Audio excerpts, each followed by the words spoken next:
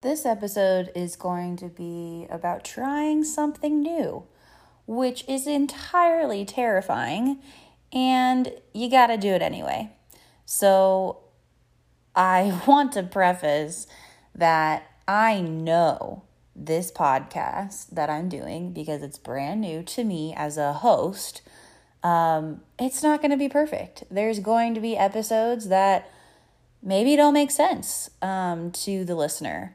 And, maybe I'm over here like, yeah, this totally makes sense. I think people are going to resonate, and it doesn't stick. Something doesn't land.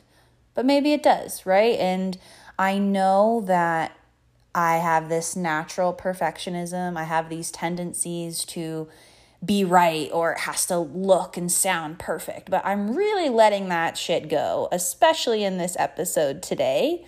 And I think when we remind ourselves to just go for it, just take action and not really worry so much either about what other people are going to think or that you're going to let yourself down, the fact that you're getting up and doing it, the fact that you're just trying something new shows that growth, shows that you are just, you're going out of your comfort zone.